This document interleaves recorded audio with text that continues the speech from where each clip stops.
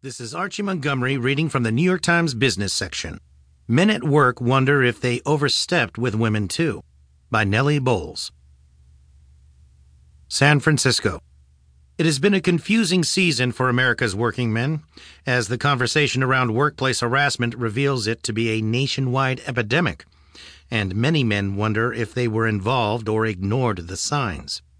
Consider Owen Cunningham, a director at San Francisco's KBM.